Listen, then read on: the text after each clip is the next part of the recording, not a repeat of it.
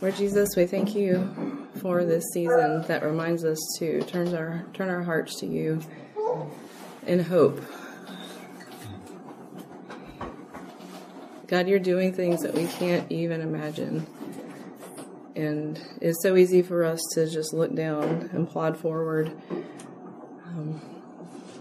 I pray that you would lift our eyes, lift our heads today to see where you're working in our own hearts and in the world around us.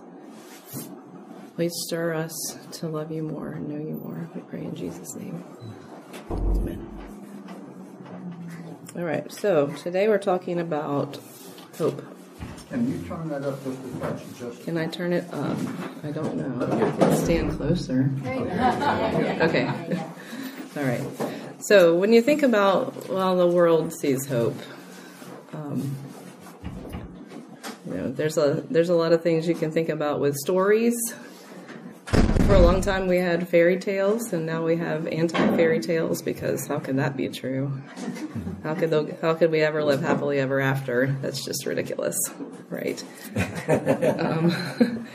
You even have things. We watched a trailer for the new Indiana Jones movie. Indiana Jones says,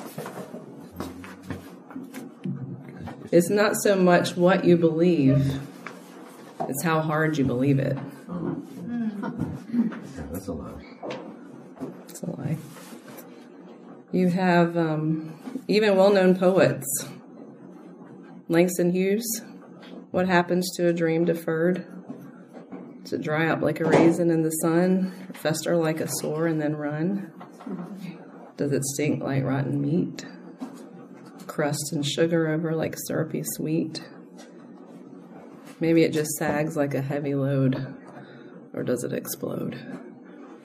There's a lot of things in our hearts as humans that are built to hope, and yet it turns into a dare.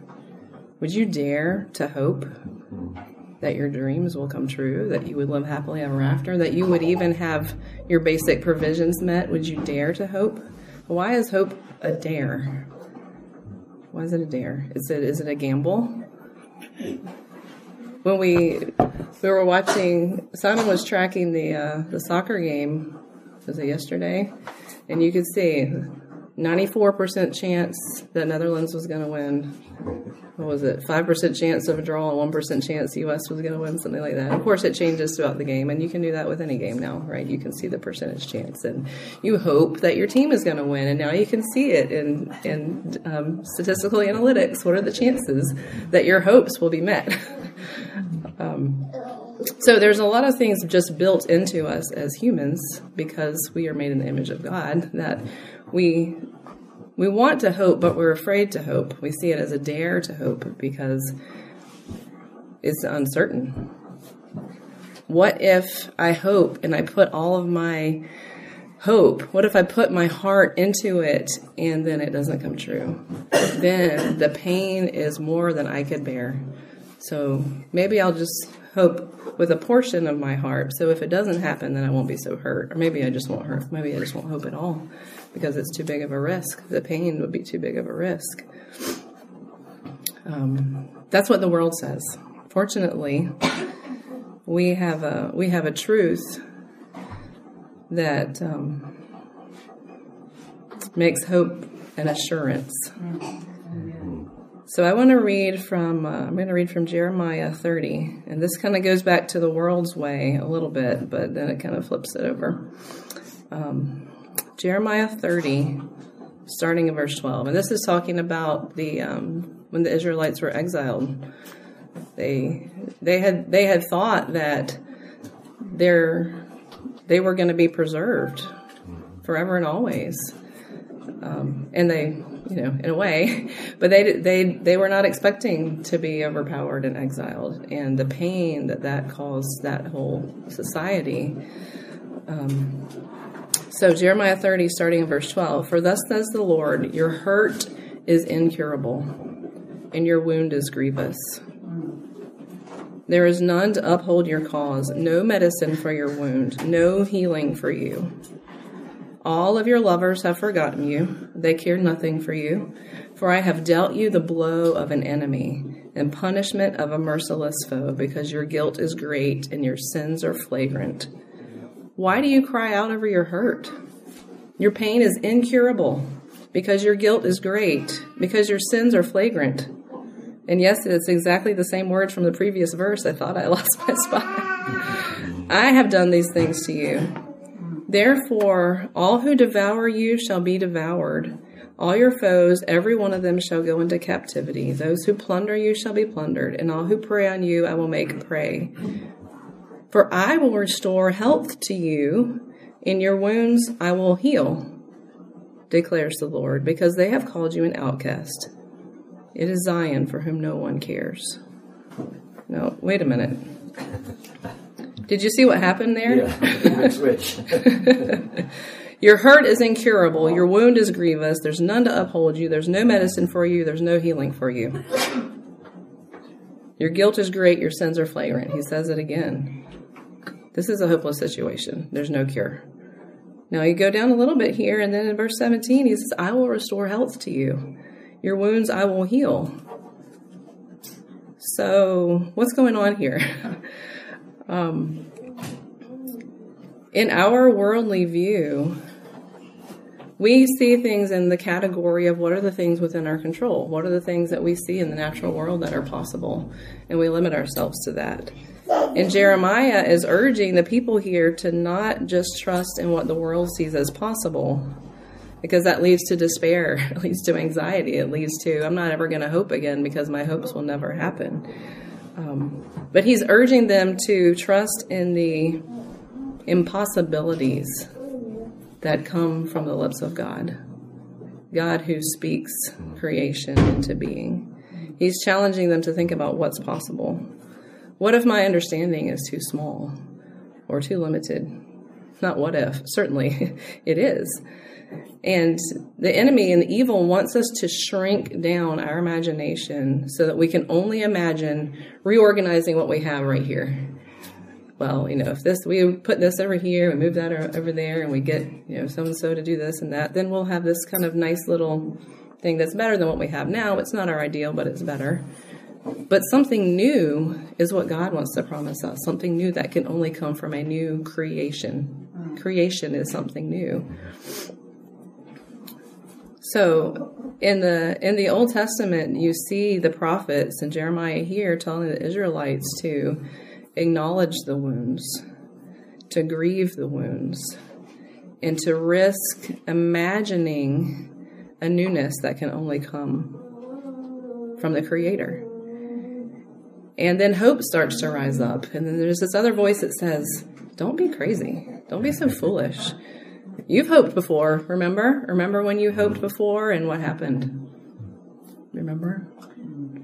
Yet, you remember the faithfulness of God.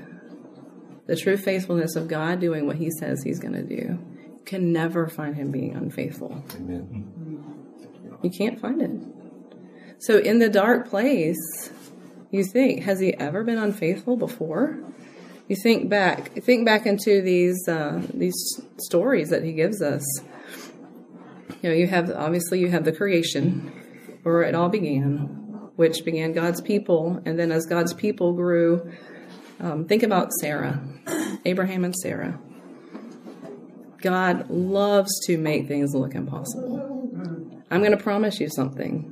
It already looked impossible when I promised it to you. I'm going to make it look even more impossible before I fulfill it. And against all of the data, against all the evidence, against everything they knew, they were too old. They were too old. And I'm going to go into Genesis real quick and read Genesis 21. Starts with the birth of Isaac. The Lord visited Sarah as he had said, and the Lord did to Sarah as he had promised. And Sarah conceived and bore Abraham a son in his old age at the time which God had spoken to him. And Abraham called the name of his son who was born to him, whom Sarah bore him, Isaac. Abraham circumcised his son Isaac when he was 8 days old, as God had commanded him. And Abraham was 100 years old when his son Isaac was born to him. And Sarah said, God has made laughter for me. Everyone who hears will laugh over me. And she said, who would have said to Abraham that Sarah would nurse children? Yet I have borne him a son in his old age. Now I want to pause for a second. Because last week, many of us were sharing testimonies and thinking about the challenges over the past few years where, of course, none of us knew COVID was coming. We never had experienced anything like it in our lifetimes. And many times in my own challenges over the past few years, I've been thinking, God never proves himself unfaithful. He always is faithful. And thinking about his perspective and even what I've seen in my life so far, he does, some of us have our lives planned out when we're like graduating high school. I'm going to do this, I'm going to do this, I'm going to do this. And well, God can change your life by not doing what you thought. But I was reminded of this poem. It's short. I'm going to read it to you. And I was thinking about Sarah's life. And she went through a lot of things with Abraham, with Lot and his family, with Hagar, and she probably had some amount of being afraid to hope. She was afraid to dare to hope. This poem I'm going to read is by Corrie ten Boom, who she was not a Jew, but she was a Holocaust survivor because she was trying to rescue the Jews in Europe, and she actually went to the concentration camps for some amount of time, and I haven't done all of my reading on her, but she has an amazing faith. And this is one of my favorite poems. It's called Life is But a Weaving. And I was kind of trying to draw the connections between Corrie ten Boom, between Sarah, and even myself. So maybe there's a connection with you as well. My life is but a weaving between my God and me. I cannot choose the colors that he weaveth steadily. Oft times he weaveth sorrow, and I, in foolish pride, forget that he sees the upper and I the underside. Not till the loom is silent and the shuttles cease to fly will God unroll the canvas and reveal the reason why. The dark threads are as needful in the weaver's skillful hand as the threads of gold and silver in the pattern he has planned. He knows, he loves, he cares. Nothing his truth can dim. He gives the very best to those who leave the choice to him. He gives the very best. And think about all the pains that we've gone through. We never would have chosen it. We never would have chosen it. But think about what he gave us in those things. And right now, y'all, I cannot believe it, but it looks like every one of y'all is about to cry. Every single person. I'm looking at your faces, and I'm like, make me cry. In my own life, I never would have chosen to go through what I went through this past year. Never, ever would have. I have to read it now. Mary asked me one time if I collected anything. I'm like, no, I don't want all this stuff. But she said, you collect quotes. Like, you were right, Mary. I do collect quotes, and I hold on to them. And I wasn't planning to say this one, but I'm gonna. It's real. Let's see. It's real quick. It's a quote from a song. It's just the last verse of this song.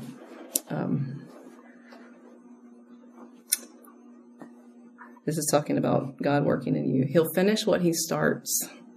He started this, I know. But if you saw the plans, maybe you wouldn't go. I watched him plant a seed and let the ground rest. So, child, oh, believe, because I promise there's a harvest. Do you feel hope kind of daring to resonate in your heart? It feels a little bit like fear. It feels a little bit like joy. It feels a little bit like, if only I knew this was real, then I could be joy. I could be happy. But listen, we have a hope that's guaranteed. It's 100% we're going to win the game.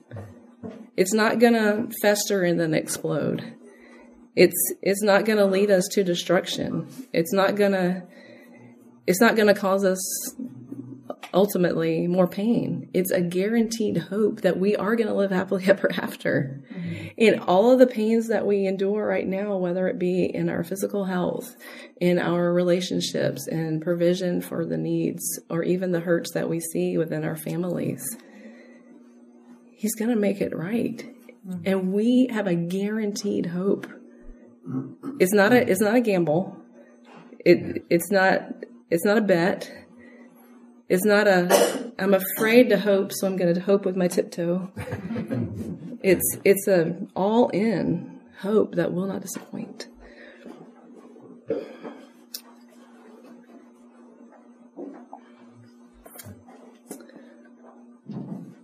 The history of God's freedom and as a creator to do something genuinely new when it looks like life will continue as more of the same. The gift given from the outside violates our reason.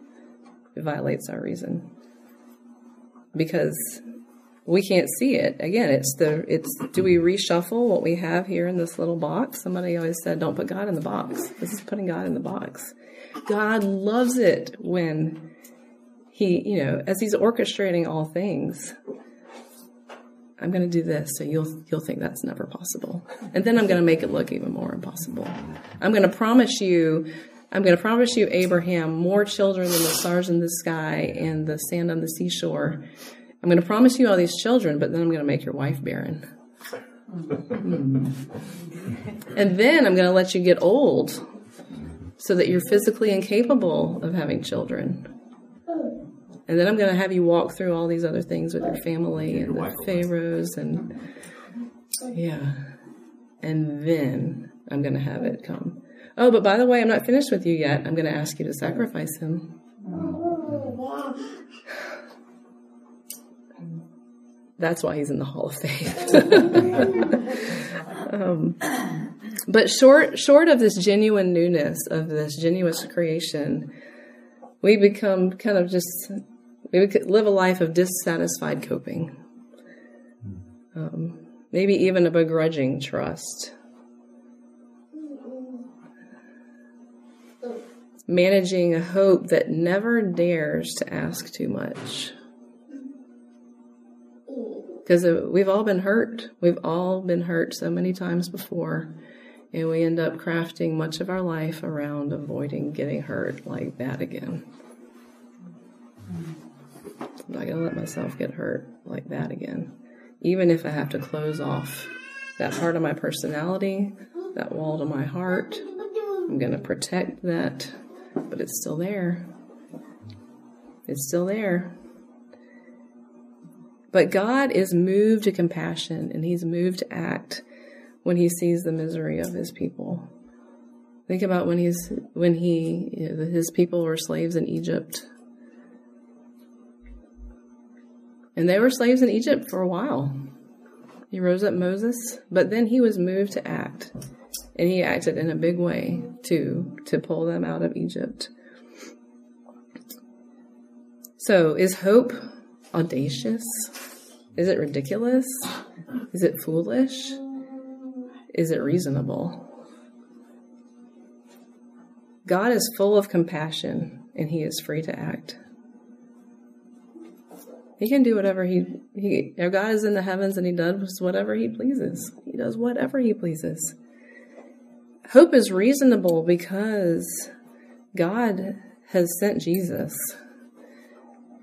which was totally beyond what any of us ever would have thought or imagined. As humans, God sent himself as a human so that we could identify with him in every way possible. He knows what it means to be human. All the feelings, all of the challenges, he knows them. So, I hope in a firm 100% kind of a way that God will do something in these desperate and barren places of our lives. We all have them, even if we ignore them. They're there. There's desperate and barren places. I'm going to have to read you another song lyric.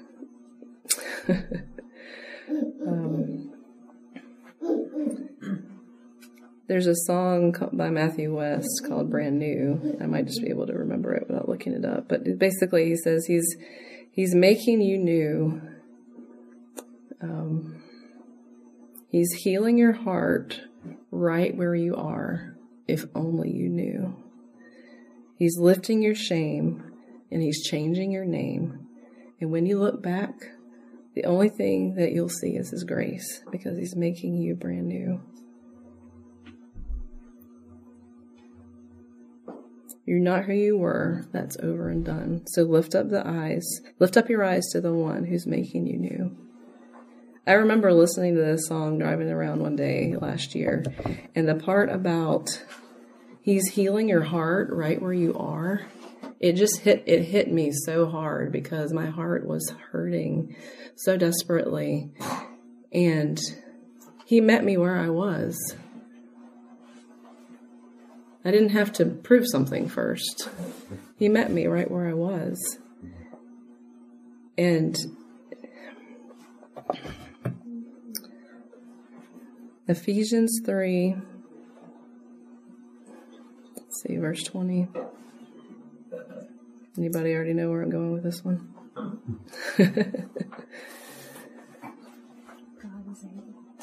To him who's able to do far more abundantly than all we ask or think, according to the power at work within us. To him be glory in the church and in Christ Jesus throughout all generations, forever and ever. Now we hear it and we see it, and sometimes I wonder if I get numb to the words. Yeah, I've heard this one. Okay, I know how the words go. More than we ask or imagine, more than we can even fathom, more than we can think about rearranging what we have.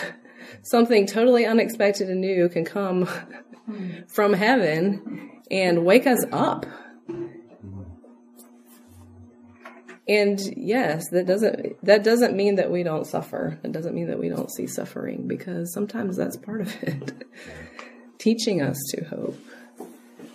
But if you think about the things that you've been through or things you've seen, I know that I never would have grown with God the way that I have if I hadn't been put into a place of desperation. I never would have longed for it to the point where it was a matter of survival. So sometimes these experiences, which seem to completely dash our hopes, are part of the journey toward that eternal hope. He hasn't promised us that he's going to check off everything on our wish list. We're not hoping in the wish list. We're not hoping in all of our dreams will come true and living happily ever after in this life. We know that this life is full of sorrow and suffering. But the hope is that everything that has ever pained us, everything that we have ever seen that is unjust, God is going to make it right through the miracle of Jesus. All right, I'm debating on playing a song here. It's actually a spoken word. I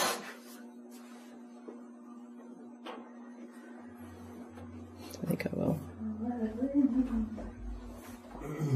This is about regeneration in our own hearts. I guess I can just hold it up to the microphone. Yeah, hold it close to the mic. All right, this is just about a minute, so.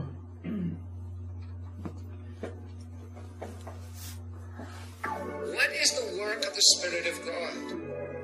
It is to accomplish what cannot be accomplished in any other way, by any other route. The Bible is so clear on this. If you read Ephesians 2, he says, when you were dead in your trespasses and in your sins, you were made alive in Christ.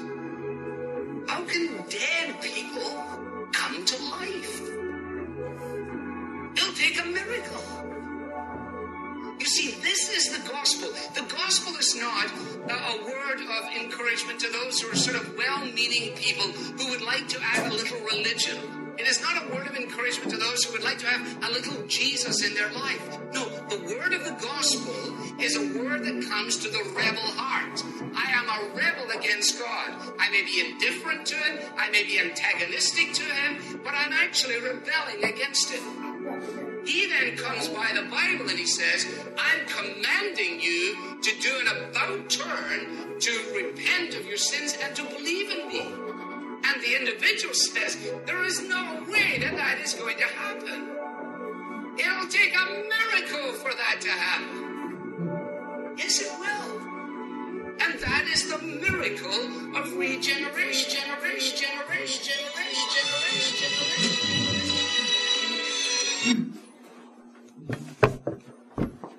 Do you believe in miracles?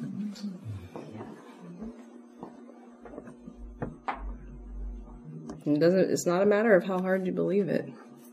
It's a matter of who you believe in. Mm-hmm. All right, let's pray and then I'll light the candle.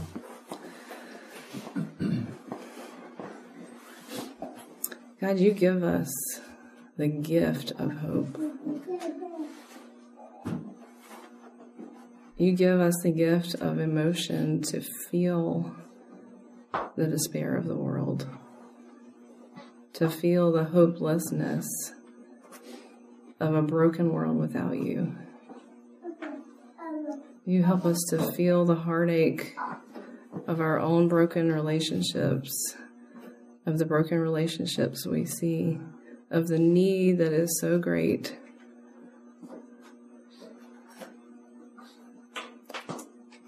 And God, you ask us to hope in you. You are faithful. With the gift of Jesus as our friend, as our Redeemer, as the one who identifies with us in our humanity, you have given us the proof of the greatest hope of our lives. I pray that you would stir our hearts toward hope, that we would breathe in your breath that brings life, that you would bring that peace that we talked about last week through the hope that you bring. Because if we know we can hope in you, that brings us peace. It calms the worry of our hearts. It calms the anxiety and the fear. We have a security in you. Your hope brings so much. It brings peace. It brings security. It brings joy. It brings motivation. It brings a new wind when we're weary. What a gift it is, God. A gift of hope. We thank you and we are grateful that your hope is guaranteed. We pray in Jesus' name. Amen.